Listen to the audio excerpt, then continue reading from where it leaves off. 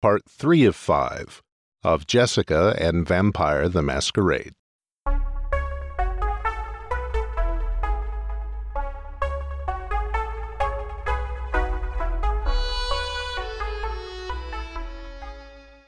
And as always, I'm Steve. I'm Tracy. I'm Mark. And joining us is... Hi, I'm Jessica.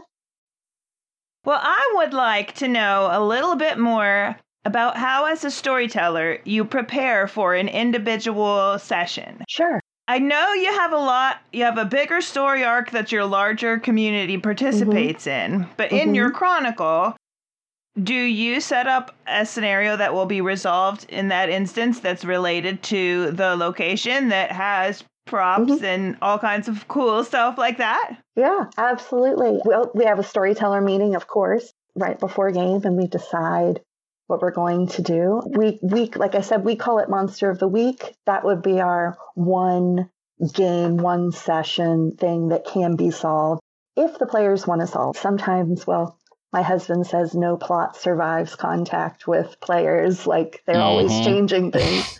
So sometimes they're not interested. They just want to socialize. But I always do have stuff prepared for people that do want to do those kind of things. Currently, my players are hunting a ghost. So they're doing things. Vampires do not want other supernaturals to be discovered because vampires believe in the masquerade. They're hiding. They don't want humans to know about them. So they also don't want humans to know about other supernatural things. So oftentimes it involves trying to stop other supernaturals from getting caught. And in this case, my players are trying to find a ghost currently. It took them a little longer than I thought it would, so it's turned into a 2-game session plot. But yeah, that would be an example of a shorter one. A longer one would be one with like a lot of moving parts, like maybe there'll be a scavenger hunt, just like with an overarching D&D session. So you might have a scavenger hunt, you got to put the pieces together. We also try to make sure our players in our chronicle are able to do things. Like if we have a non-fighty character, if we have like a thinking person that's built like a thinking character, we want to be sure there are puzzles and stuff for them to solve. So they're part of the plot and it's not always killing something or destroying or defeating something, that there's like a puzzle part or a social part or something that's unique to each character so that everybody gets a chance to participate with their character concept. Just, again, it's very similar to D&D where you don't want to have all fighter plots if you have a bunch of wizards, right? You've got to add, You've got to have content for your players, your individual players, and their individual role-playing style that they can choose from. Yeah, that's a good way to put it. Yeah. So those would be the smaller ones that we would prepare for each game. Yeah. So how many of these, I guess Chronicles is just a session, or is Chronicle like a separate city's story? Or so how many of these are there across, say, the United States? Well, we have 150 or separate Chronicles in One World by Night. That's not across the United States, though. That's in, like I said, Canada, the US, and Brazil. That also includes Garou genre. We do have werewolf games that play in the same world as the vampires do, and they can fight each other as their PCs because they're all part of the same. We also do have mage and changeling games that are represented, as well as wraith games, but those games typically don't interact as much with the vampire and Garou games. They tend to be more, they're happening within the same shared story, but they tend not to go poking the bigger creatures. So those players kind of play with each other more. But the majority of our games are vampire and Garou right now. And you'd said each city, a chronicle is usually a geographic area. Like I said, Peoria. So in my area, we have St. Louis, Springfield, Peoria, Chicago, Kenosha, Wisconsin, and Milwaukee, just within like driving distance. And there are different genres within the vampire. There are different kinds of vampires. So each different kind might have their own chronicle. For example, the Camarilla, which are vampires that are very much into politics and not killing, they have their own chronicle versus vampires called the Sabbat that are into killing. And not to get too into it, but the Sabbat vampires don't believe in the masquerade. Like I mentioned earlier, vampires want to hide. Camarilla vampires want to hide. Sabbat vampires don't. So those are two separate genres within our organization. And they can cross genre, but we have separate games for them. So they aren't operating in the same rented space. They will rent their own space and do that? Right. Yes, exactly. And their stories might affect our stories, but yeah, they play at different times. Otherwise, it would just be constant PvP because White Wolf wrote them to be enemies. So, right. Those two factions, yeah. So they hold separate games. So, for example, Peoria has in the city of Peoria, there's more than one Chronicle, for example. But in the big events, both the Sabbat and Ventrue or whatever, they would all be in the same thing, and so there would be a good bit of PvP, or no? No, an event game would be just for that sect. So an event game would just be Camarilla, and maybe vampires that don't identify with sect might come to a Camarilla event because they tend to be less fighty, less killy, less violent. Right. So they would... just those vampires would go there, yeah. And then the Sabbat, they have their own event games. And Garou has their own event games, and yeah. But you said that the Garou, they sometimes would be in a same one. So some events do have that, or is that not how that works? Or they might have games at the same event, but they wouldn't be playing at the same time. I'm sorry, I should have clarified that. Okay. Yeah. So, for example, we have a large event that happens every spring in Baltimore. It's called Glitter and Gloom. And Glitter and Gloom is mainly a Camarilla vampire event, but during the day, they might run Mage, the Ascension. They might run Werewolf, the Apocalypse, these other kinds of games, but that wouldn't be in the same universe as what's happening with the vampires in the evening. Right. Yeah. Makes sense. Yeah. Since you brought up Sabbat, I'm just kind of curious. I was going to ask this earlier. Sure. If you had to label an entire clan as the Murder Hobo Clan, which one would you label? Wow. I mean, the Zamish are really gross. They're a body horror clan. They physically change themselves and others to be killing machines. Right. So, and I could be pronouncing that wrong because I think it is a Slavic word, but I'm Zamish, I think is how you pronounce it. That would be right up there for me. The Baali are another clan, Baali. And they had to have their own imprint, I think, because their flat book was really nasty. They were not published under the regular White Wolf stuff. If I remember correctly, they were published under an adult imprint. Oh, what do you mean by imprint? Oh, like a different publisher that publishes adult material, like sexual material. Yeah, back in the 90s. So I think the Baali are also pretty bad that way. So yeah, I mean, but as far as players choosing which clans to be murder hobos in, all are equal opportunity. It's really, I mean, it's really the player and the kind of character they create around that clan. Yeah, we've had, within our history, one of the scariest murder hobos was a Toreador. So, really? Yeah, his name was Shade, and we had to have what's called a conclave, and we had to have a national meeting where people decided to do a blood hunt, which is where all vampires were acquired. Oh. Yeah. Again, I hate getting into the minutia, but he was a Toreador. So, yeah. No, sometimes we love minutia.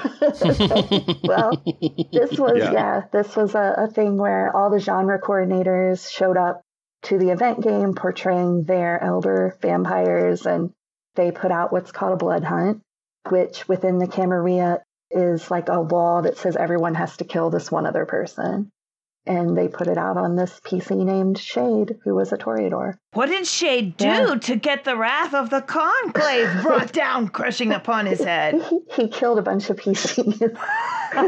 Fairly. I mean, he did it fairly. But part of the politics is if I'm not strong enough, say, to avenge you, say you and I are teammates or we're friends or whatever in game, if I'm not strong enough to avenge you myself, part of the social benefit is I can go to somebody else who is and offer them a favor to avenge you for me. So that's what enough people happening. did that? Yep, and enough people did that with Shade, and he has a place forever in our game's history now because of that. So, I mean, he may have lost his character, but I think it's pretty cool that no one will ever forget his name. No one will ever forget that character, you know? Right. Because that happened. So, so Murder Hobo is equal opportunity, I think. Nice. I love the thought of a human player involved in a game about eternal creatures, and that player has a vampire that does a thing but then gets killed for it. Right. Yet at the same time, there's a bit of that eternal life that goes on for the player with this character in the lore. Yeah. So that is a cool aspect, Yeah. Yeah, I like that a lot. So how do the different stories that happen in the different chronicles, how do they come together? Is there a website or some way where the storytellers report the story that happened in each adventure? Oh, sure. We do have a website, but we really still rely on email lists. And we're in constant communication with each other through a storyteller list. I'd mentioned earlier there's a council member list. So those people that vote on rules for the organization. That list is very active. We of course use Discord. And on our website, we have bi-yearly report where you report in every 6 months what your game is doing. If you need help from a genre coordinator like myself, if you have any characters that have done anything that would hit the national news, like did you have a character blow up a bridge or something, that would make the national news so the other games would know about it. So those are all the ways we have to keep in touch with each other. Yeah. So you do try to have a continuity of consequence across everyone in the organization. Yes, absolutely. Yeah, that is one of the things I think that draws people to One World by Night. We're not the only vampire LARP organization. There are other ones out there that reset every 5 years or have other ways that they manage their story, but we never stop our story. Our story is continuous, and we affect each other in different chronicles. So that's so cool. Yeah. Thank you. Oh my gosh, I bet you guys have a line on those fake vampire teeth. Right? Does everybody put their fake vampire teeth in when they come to play? It's kind of gauche. They don't do that. Yeah. Seriously. Wow. Yeah, they don't do that. Yeah. Oh, dude. Yeah. Costuming is a thing, don't get me wrong, but not very many people wear the fake teeth. I mean, I'd have saber-tooth fangs, and I'd be like, hey, how you doing? I would just go in 310%, I think. Then Sabbat would probably be the genre for you then, if you're going on. I know, right? Right? That, I will say that the two people that tried to court me the most to play at the game store, Toreador and a Sabbat. And I was like, well, those are two kind of, well, what do I want to do?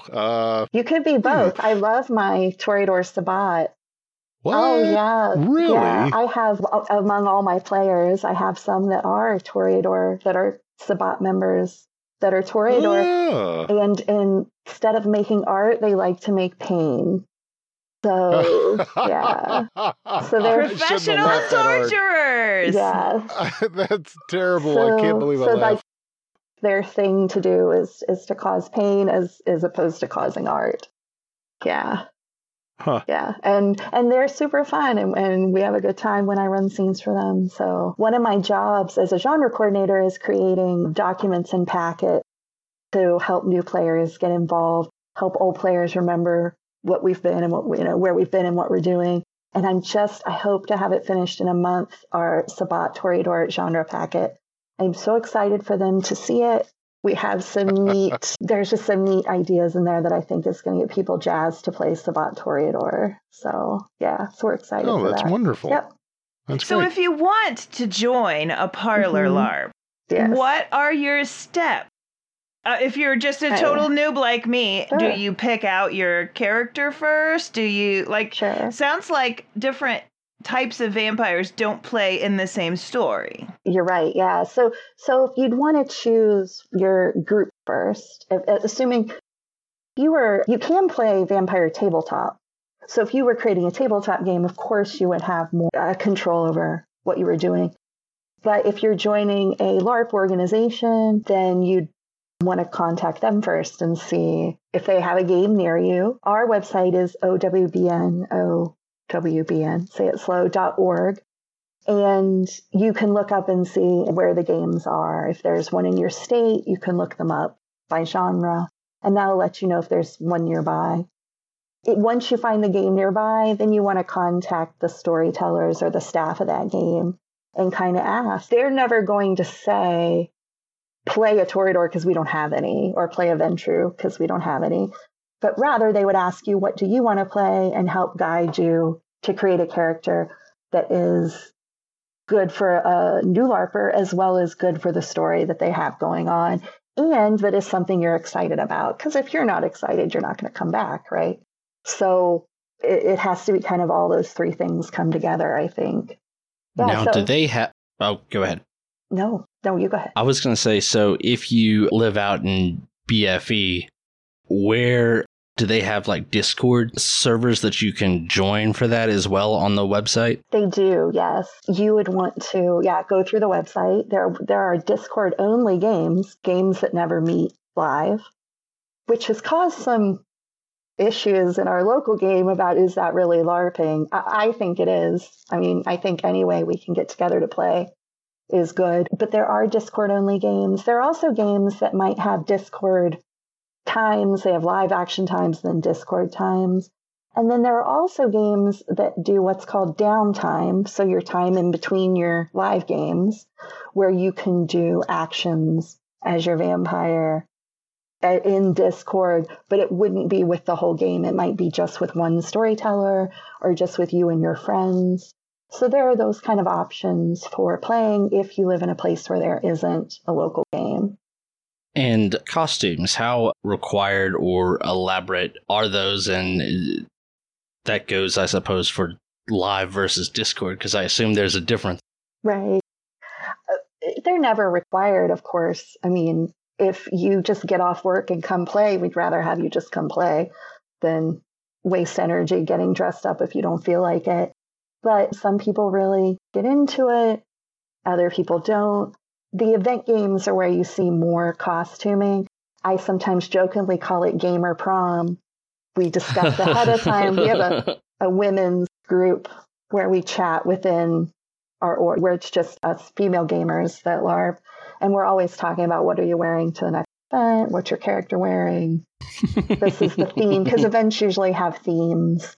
So you want to dress within the theme. And it's a lot of fun for that awesome aspect of it. But yeah.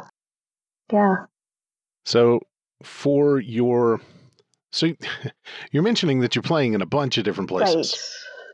Right. Online, in person. Yep. It seems like you live in a very kind of towards the center of a web of all kinds of great urban areas to go to, right? I mean, I'm fortunate in that there are a lot of places that I can travel to play. That's true.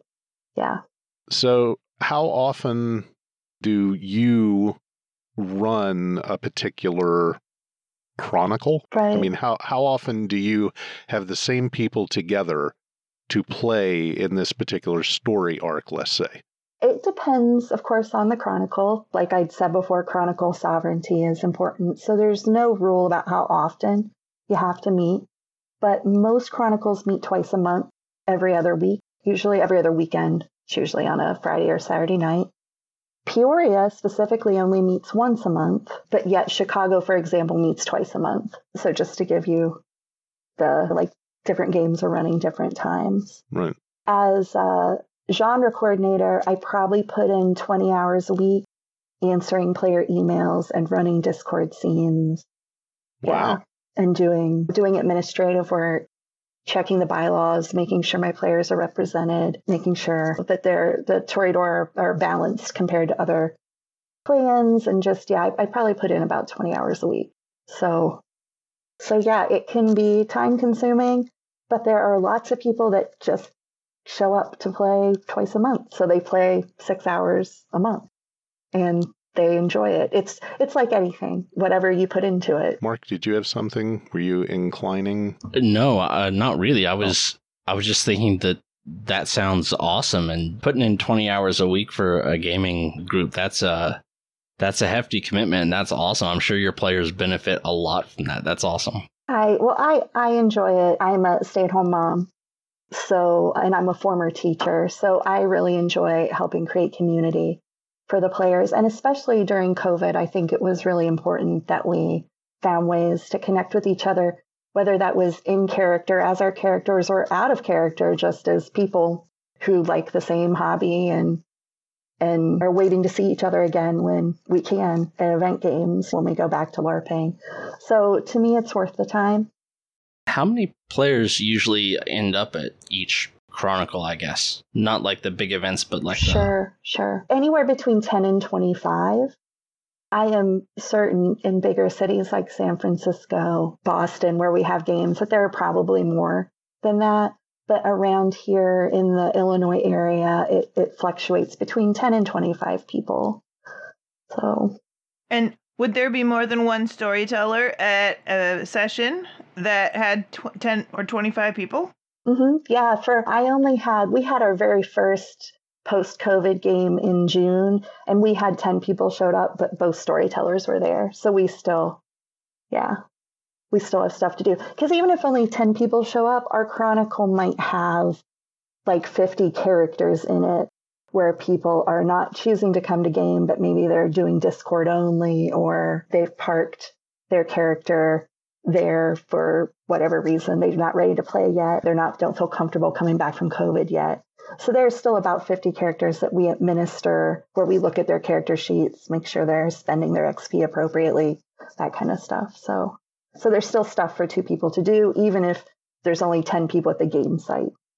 So the organization and the people like you who work within it for the players and the story, you also perform, and I know you mentioned this earlier, and I just kind of let it, slide by, but you also help the people who are playing, who are part of the organization. You actually help them, your error correctors, and you actually have copies of their sheets. Yeah. As an ST, I definitely see all of the characters that are in my Chronicle. I'm responsible for their sheet, because we have rules as an org about how often and how much XP you can spend, so that everybody's kind of fair. So it's fair. Right. So I make sure that's happening appropriately. I might help someone if they don't know what to spend their XP on. They might say to me, I don't know where to take this character. So we might look at a list of abilities, which would be things that everybody could do, like fire a gun, drive a car. So we might look at a list of abilities and say, well, what are you missing? What would your character like to learn? What do you think would be useful for solving plot? And I'll kind of help them that way. Yeah. So, okay. Sorry, just a second, Tracy. I want to ask you a question. Did you start out playing normal dice-driven tabletop role-playing games? In high school, the story of many women I've heard, my boyfriend played. We had, this is a little side story, but we had one magic deck that we bought in Fairmont, and we used to split the deck apart and play with half the deck.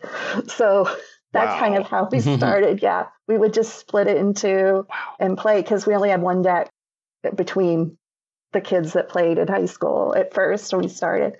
But yeah, I started playing D&D with my high school boyfriend. And then when I went to college, like I said, I went to IIT in Chicago, and there was a gaming group there with many more people, and they played way more games than just D&D. We even went on a field trip where we went to Peter Jackson Games because that was nearby at the time. And I think he did the Illuminati card set or something. Mm-hmm. But so that group had the ability to go do fun stuff like that too. And that's kind of how I got into gaming. My husband started playing Vampire first in 94, and he would leave to go play. Like he would leave campus to go play with people in the city. And it was huge in the goth scene. That was the big connection. Yeah, it was between. So we would have gamers. We would go to these games where gamers like myself would go the entire time to play Vampire, and goth kids would come to pre-party at the game before going out to the goth club because they were interested in the genre maybe, but not as invested in the rules as gamer kids were. So it was really fun in those early 90s years. We had a good time. I think I went off of your question though. No, you did not. Oh, okay. No, you did not. You obviously haven't listened to enough of me speaking to know that that's not all. So to finish real quick though, I Go ahead. Started the character I said that I've had for 20 years. My husband and I got married, and one of the first things we did was create characters, because if he was going to be leaving every weekend to do this thing and we were newlyweds, I kind of felt like I should at least try it. And that's how I got started. And I only stopped to have some children. So I think a pregnant vampire is kind of weird. So I did stop when they were little. But yeah, so. That's awesome.